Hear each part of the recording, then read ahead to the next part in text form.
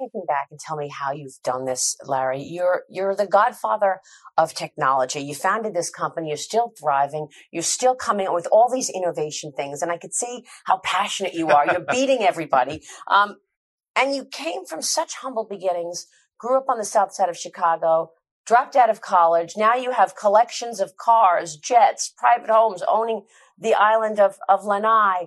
Tell me how you did it. Well, I think my favorite line is, I had all the disadvantages necessary for success.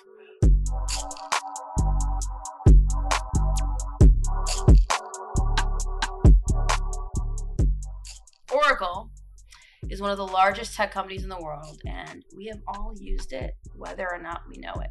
Or like it. Right, exactly. It touches all of our lives, and then it also is working with most other tech companies. So it's one of those behemoths. It's not just big tech, it's giant tech, right? Its customers include the CIA, the Navy, the big banks, and corporations from AT&T to Dow Chemical, everyone in between. Every now and then we're going to be doing a deep dive into like either a tech billionaire or a tech company or something like that.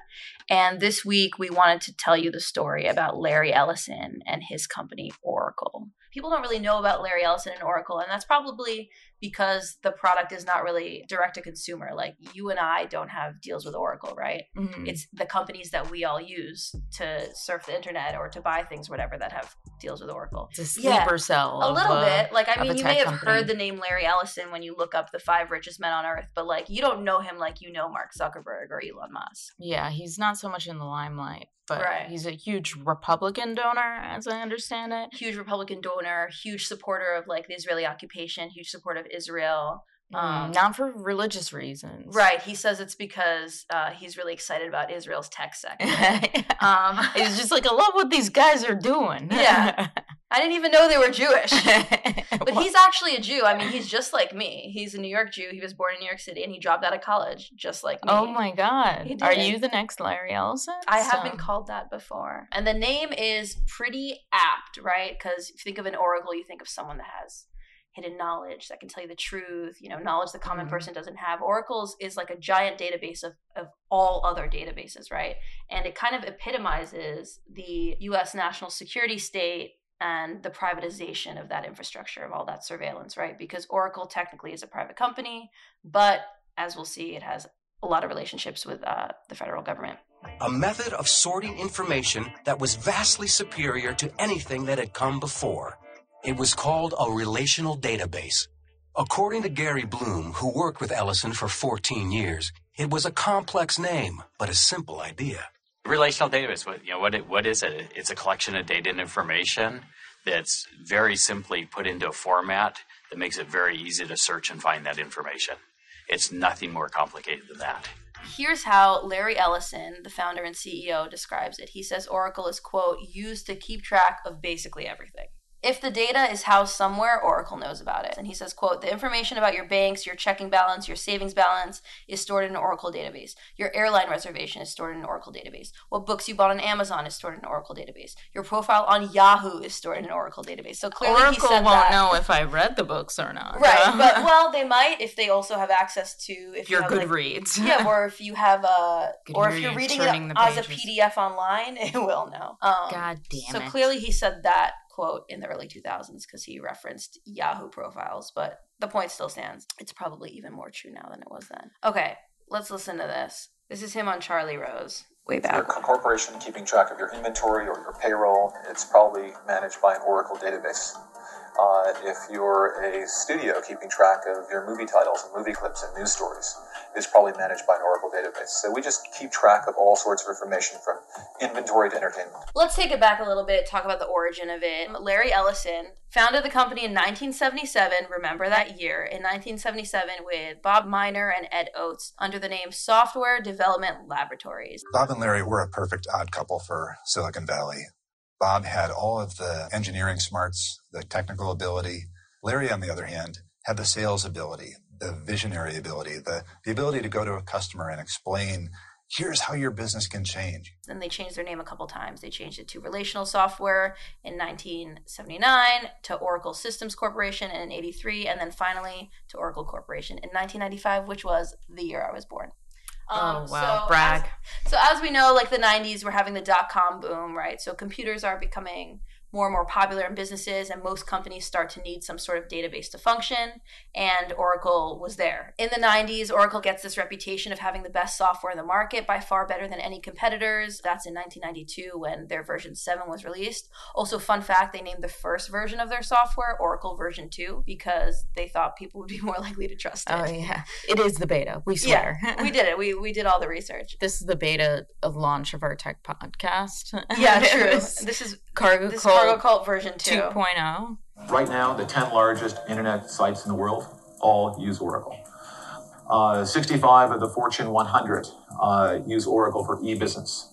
Other people advertise e-business a lot on TV, but overwhelmingly, e-business is done on Oracle.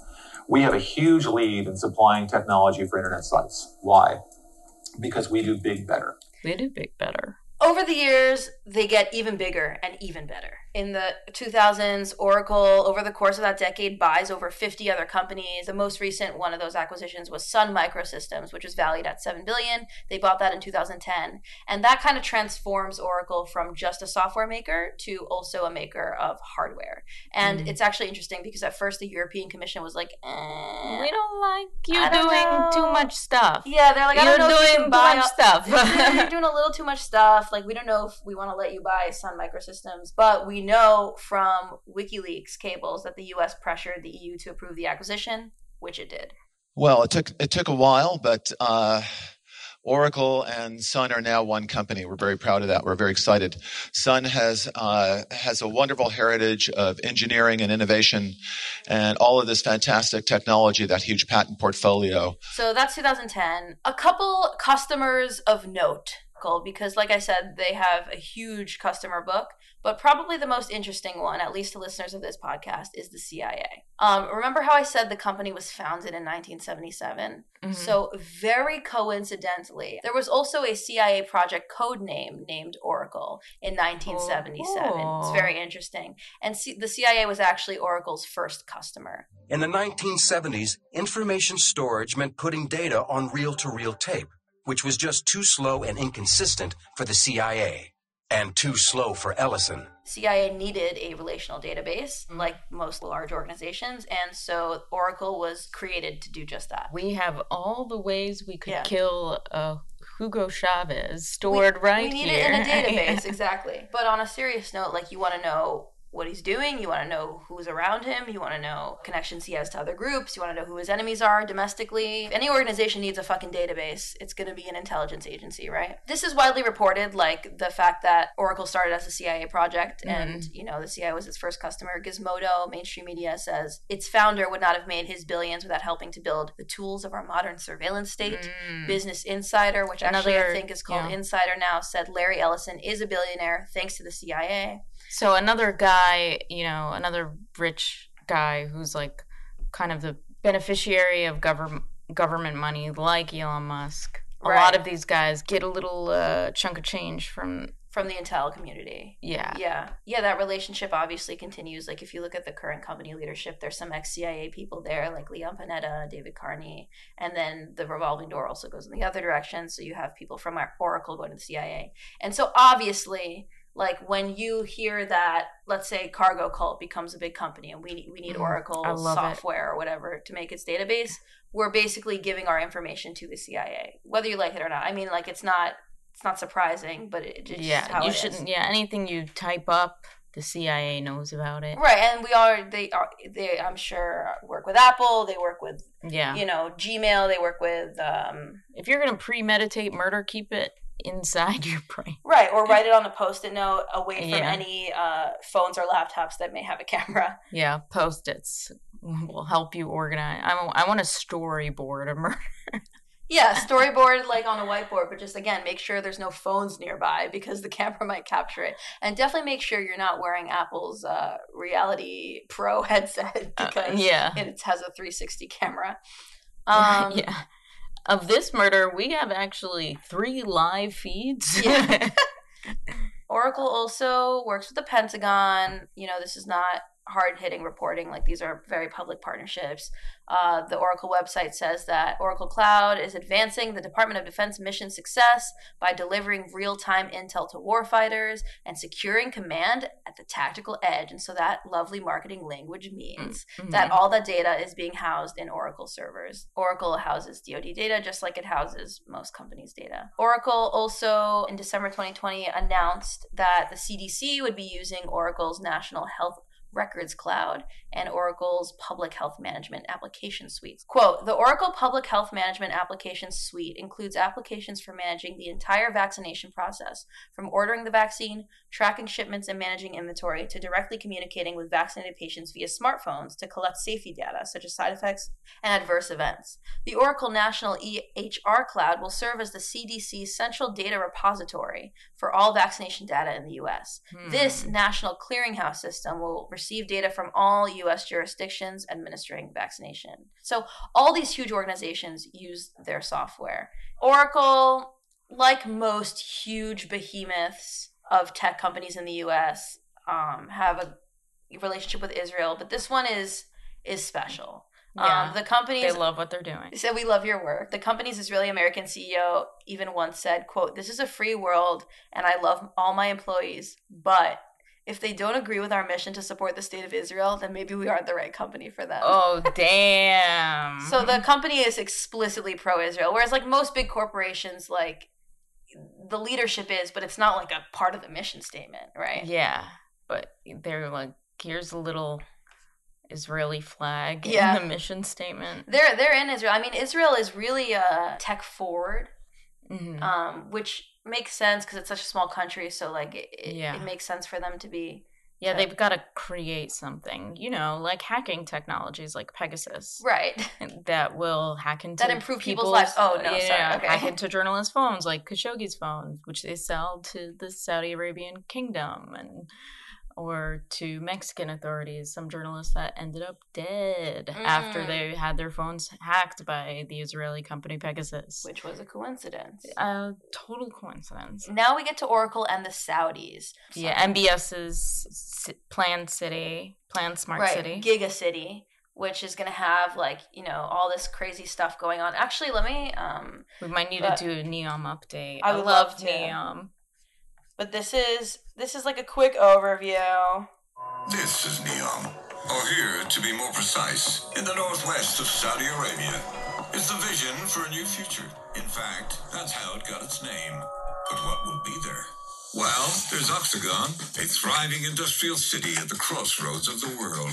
Trojena, a year-round mountain destination. Sindala, one of NEOM's many beautiful islands. And the Line, a 500-meter-high, 200-meter-wide, 170-kilometer-long city in the shape of, a line. Every destination in NEOM will offer unparalleled access to nature and will be powered by clean energy. NEOM represents a global opportunity for 1, changing how the world does business. 2, changing the way we live our lives. And 3, changing how we look after nature and our planet. It will comprise 14 sectors, each designed to advance technology and push the very limits of human knowledge. Imagine NEOM as a prototype for a better future. All right. Go listen to our earlier episodes about the Line. Did they show a bird slapping against and dying the line? No, and they didn't show they also didn't show the swimming lanes.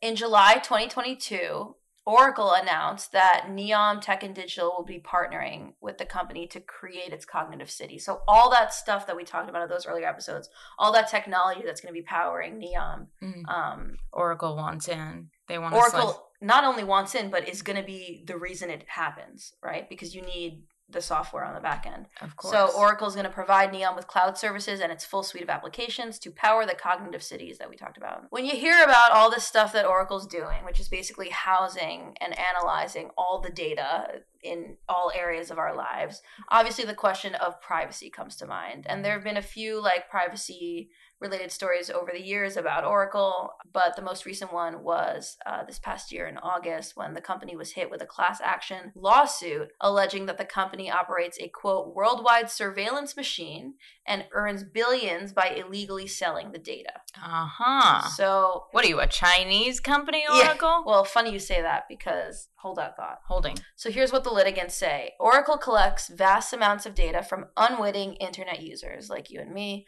without their consent and uses this surveillance intelligence to profile individuals, further enriching profiles via its data marketplace and threatening people's privacy on a vast scale, including, they say, by the use of proxies for sensitive data to circumvent privacy controls. So the litigants are basically saying that Oracle is illegally gathering and selling personal information of people who use the internet, which is all people basically, and Oracle is violating privacy and federal wiretap laws, specifically the Federal Electronic Communications Privacy Act, California State Constitution, the California Invasion of Privacy Act, competition law, and California common law. The reason that the lawsuit looks like this is because basically there's no all-encompassing federal like privacy law in the US. So in order to make this privacy case, they have to reference all these different federal and constitutional laws, state laws, common law, right? Because there's no comprehensive federal privacy law in the US yet. Yeah. That's what we're fighting for here at Cargo Call. Yeah. I mean, yeah, there was a recent story about like Facebook not taking or monetizing the information of the youth. They're fighting to be able to sell that data. So FTC, Federal Trade Commission, is proposing a rule that will protect kids and teens from having their data monetized. And Facebook is like, no, we've got to sell them all this glitter and like slime, and we have so many like things. how are you not going to let warehouse. us profit off your kids' data? That's literally the whole point. Interesting. Facebook is misusing the data it gathers on underage users and wants to update federal privacy policy to ban Meta from profiting on information harvested from children and teens under 18. I mean, that sounds good, but I wonder why only children and teens under 18. I mean, obviously they should be more protected, but still.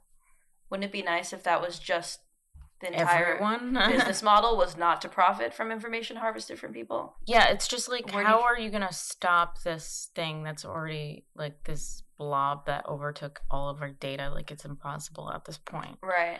Like, we've just had no meaningful legislation for so long that everybody's like, my privacy is being invaded. There's this class action lawsuit, but it's like, there were no meaningful laws passed. Right. And when they're like, oh, TikTok is taking our data, China is taking our data, it's like, well... Yeah, well, why are they allowed to do that? Right. It's too late. Yeah, so in our first episode, we talked about TikTok, and we talked about how there was a lot of talk about, like, TikTok shouldn't be allowed to operate in the U.S. because your data is going to China, right? For the past few years, there's been talk about whether or not TikTok was going to be banned in the US. And basically the result of all of that talk was for Oracle and TikTok to create this partnership to basically ease that concern. So in 2022 of June, and this is kind of the reason why I thought we should talk about Oracle, since we did already talk about TikTok and Neom. In June of 2022, TikTok announced that it would start routing American users' data to Oracle servers. Yeah, and this was Oracle is the DoD buddy, like right. This Oracle is the CIA company, exactly. So now 100% of U.S. user traffic is being routed to the Oracle cloud infrastructure, according to the head of TikTok's U.S. security and public policy. So if you think about this in the context of all the fear-mongering about China taking your data, like this was the result. And if you think about it from the perspective of the CIA, because effectively if we're giving all the TikTok user data to Oracle, you're giving it to the CIA, that was a very successful campaign. Oracle, a key partner for ByteDance, is going to try and ring-fence the data of US users so that only US entities, US companies, have access to it. It's a key demand of the US administration for keeping TikTok live here in the United States. And so now you have some like Republican lawmakers who are like, wait, what about banning TikTok? And it's like, sorry, you guys were actually just kind of pawns for the intelligence community. Like, at least be consistent. If you want to be against, children having their data collected, then do it for all companies, not just TikTok. But anyway, so Oracle now has TikTok's data. Larry Ellison, I think he's the 4th richest man right now. Let's see what he is. Yeah, I looked it up. He's 4th? Get it together. I have not been keeping track of the richest men. I'm just trying to find rich local men. Yeah, rich men to support our Patreon. Fluctuating. Okay, so let's get some theme music. Today's winners. Today's richest men. Today in first place, we have Bernard Arnault, the Louis Vuitton guy. That's why you need to take a meeting with Kanye West, Bernard Arnault. Number 2, we have Elon Musk. Last time I checked, he was number 1, so get it together. Number 3, Jeff Bezos. I'm old enough to remember when Jeff Bezos was at number 1 as well. How the mighty have fallen to only $128.7 billion in net worth. Damn, that divorce did him dirty. And then we got number 4, Larry Ellison, coming in at $121 billion in net worth. And listen, if you guys listen to this a week later and it's changed, don't come crying at me. It's not my fault that these people are making so many moves that these numbers change every day. The stock market. Bill Gates all the way at number 5. Remember when he was at number 2?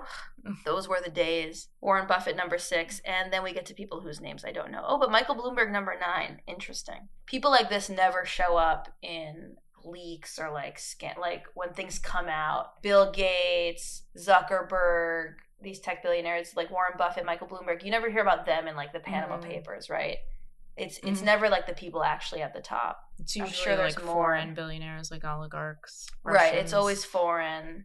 Or it's like more like mid-tier. Yeah, anyway, Larry Ellison, 4th richest man on the earth, loves surveillance. In fact, in January 2002, after 9/11, the New York Times let him write an opinion piece where he argued that the U.S. should have one national security database with national ID cards and mandatory iris scans. So this is his whole thing, right? Databasing everything, housing it all in one place, not trying to have like disparate data management systems, all having it in one place. Coincidentally, that place being Oracle. So he said, quote, "A national security database combined with biometrics, thumbprints, handprints, iris scans, or whatever is best can be used to detect people with false identities." That's what he said. We'll have the shape of your asshole. Yeah, there's just like, 3 million people with security clearance who can access this one database who, it's not good for secrets when you're trying to impress the other guys on the Discord with your... But it is good for control, because if you have all the information in one place, you can see a bird's eye view and, try to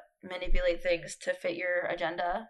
Okay, so more on Larry Ellison as a guy. Now I want to hear more about him, yeah. You want to hear more? Give me more. Well, like you said, he's not religious, but like most American billionaires, is an Israeli occupation supporter. He said, quote, "I certainly respect people who believe these are literally true," referring to like the stories in the Bible, "but I don't. But that obviously doesn't stop him from giving tens of millions to the Friends of the IDF, also known as FIDF. He gave them their single largest donation that the FIDF ever received. And there's reports that he's close with Netanyahu. Like, who knows how much of that is actually true, but he definitely did fly Prime Minister Netanyahu out to his private Hawaiian island to offer him a seat on Oracle's board, according to Haaretz in 2021, which is an Israeli newspaper.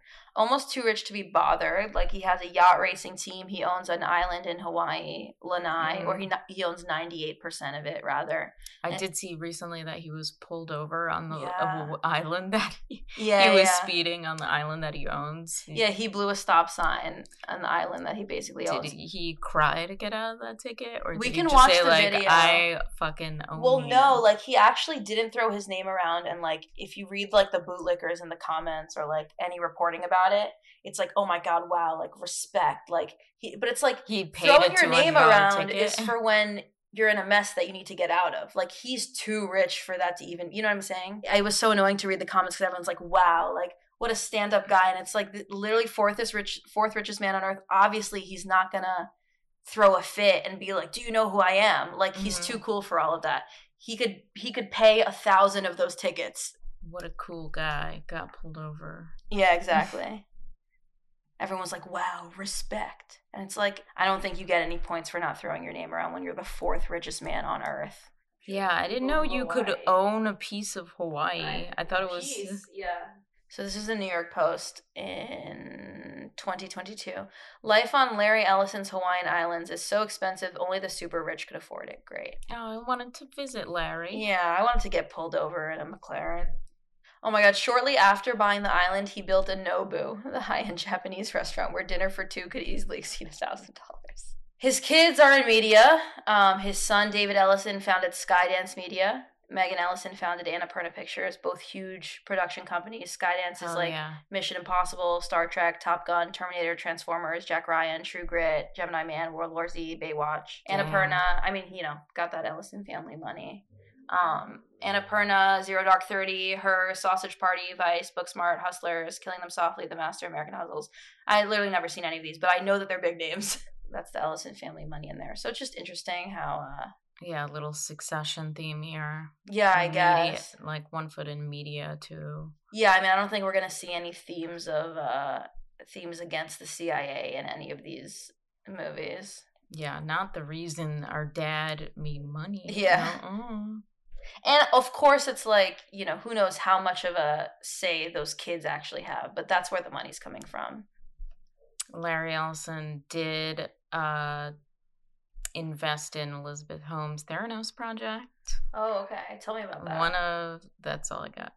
Oh, okay. Because I've heard about that, but I don't know what that is. Murdoch. Oh, yeah. Theranos, Mm-hmm. it was like a startup that basically you could take a blood sample, like prick your finger at home, and you'd get a full analysis of diseases that you might have or be in danger of developing.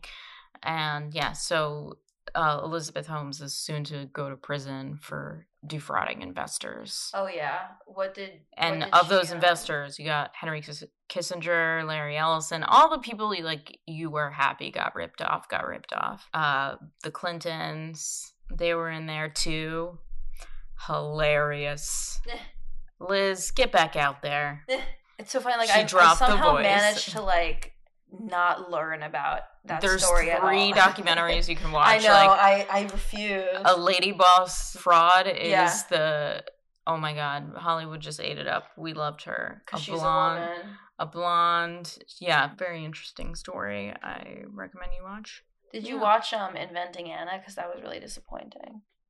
I didn't, no. It's the one about that other lady boss I don't fraud. usually like dramatized versions of recent history.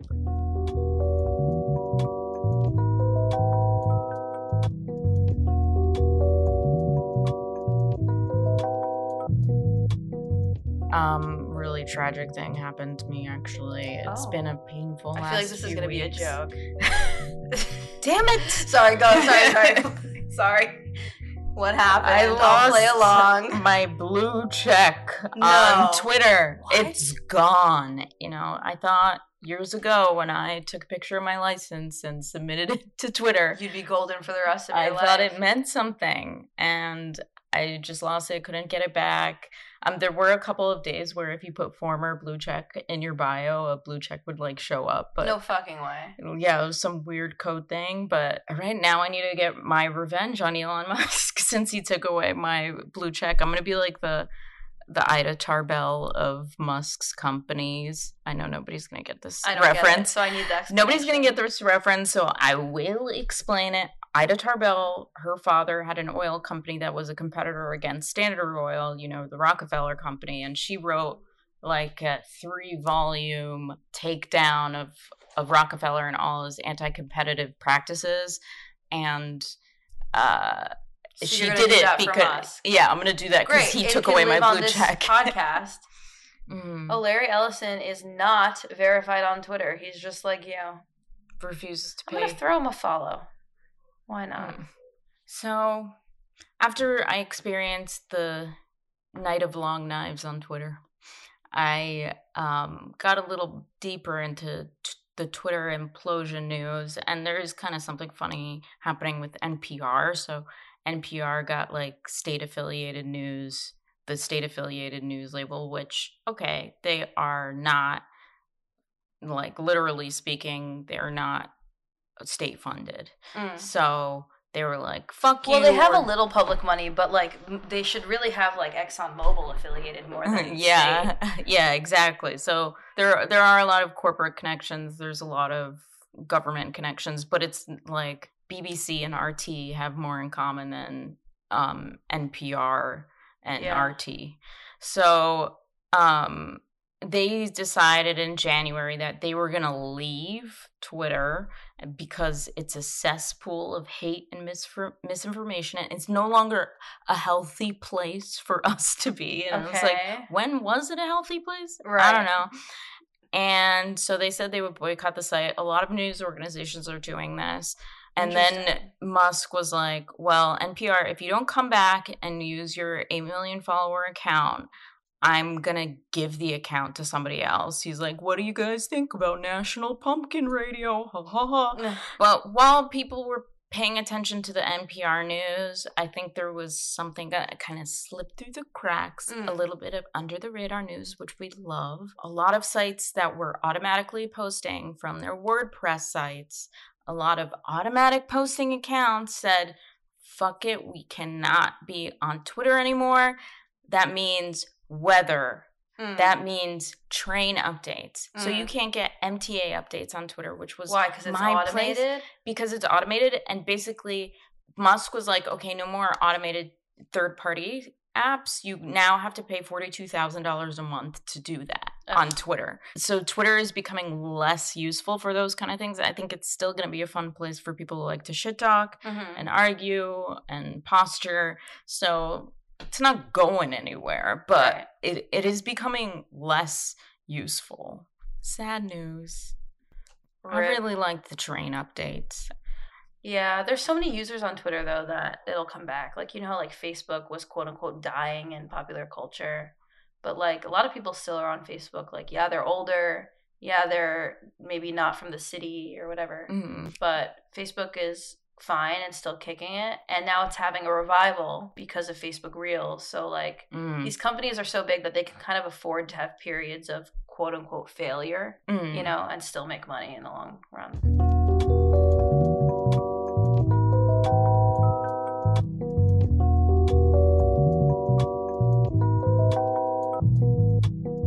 Some true crime. Are we a true crime podcast? Yeah. Bob Lee, the Cash App founder, was murdered in April. No.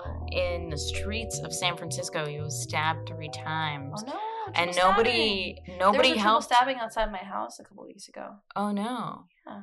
Was it targeted? Was it targeted? Well, it was personal. It wasn't like crazy person. Like there was an altercation. There was a dispute. They knew each other, yeah. And actually my neighbor, you might have met him. He happened to be coming home as it was happening. He like was there after the guy got stabbed, and he was like holding his blood wound and like holding him, and he died in his arms. Oh no! My neighbor who didn't know them at all, but oh my god, that guy must be so traumatized. Yeah, he is. But nobody helped Bob Lee when he was walking through the street. Love it. Yeah, he was like knocking on doors and collapsing. He was like showing his wounds, and everybody's like, crazy person. He's like, I'm a CEO. He's like, I'm a CEO. And then of course, tech billionaires were like, we need to get San Francisco crime under control. There clearly was a crazy he died? homeless. He was stabbed and he's dead? He's dead. Okay, all right. He did. What's it? Yeah. Also, they found, little footnote, they found ketamine and cocaine in his system. Okay. But everybody was like, see, they blamed the San Francisco DA and the mayor. They were like, you guys need to get crime under control. The homeless people are now stabbing CEOs. Was it a homeless person? And it was obviously not. Like, what CEO is walking around by himself, like getting stabbed under a bridge at 2 a.m. Targeted? So it was Andrew Cortina. It was the CEO of Venmo. yeah, that would be. It was like it's Peter Thiel. Yeah. And so the suspect, who's now allegedly charged with murder, I don't know where we need to put allegedly, but I'm just going to put allegedly in front of the whole segment. Yeah. To make he was allegedly the murderer. He was allegedly the murderer. Yeah. This guy's name is Nima Momeni, it's Iranian guy. Oh. Okay. Why no is it now? Nima Momeni. Nima Mumini. And what happened was, it sounds like Bob Lee was like flirting with his sister. Oh, with flirting and with his Nima Mo's sister is like on the super street? hot. No, they were like hanging out Okay. in his apartment or her apartment, and apparently Nima was like, "Hey, did you give my sister drugs? Are you hitting on my sister?" That kind of thing. And his sister is married to one of the most famous plastic surgeons in San Francisco. We don't know the whole story. All we do know is that it was not a homeless person. Right. It was not a crazed homeless person. Jack Dorsey, the CEO of Square, which is now called Block, heartbreaking, he said. Bob was instrumental to Square and Cash App. So all these tech CEOs are RIPing. I love how Jack Dorsey's like, oh, this is heartbreaking. You know, he was instrumental. He was a good guy. And Elon Musk's like, violent crime is horrific. Something needs to be done. Yeah. Meanwhile, it was just a dude he knew. Yeah, it was a domestic dispute, I guess you could file that under. Yeah, the old hot sister file. Hot Persian sister file. Yeah. And that's it for the news. Well, thanks so much for listening to this episode of Cargo Cult. I'm Nima Garavani. And I'm Michelle Greenstein. See you next time. See you next time. Bye-bye. You're the godfather of technology. You're beating everybody.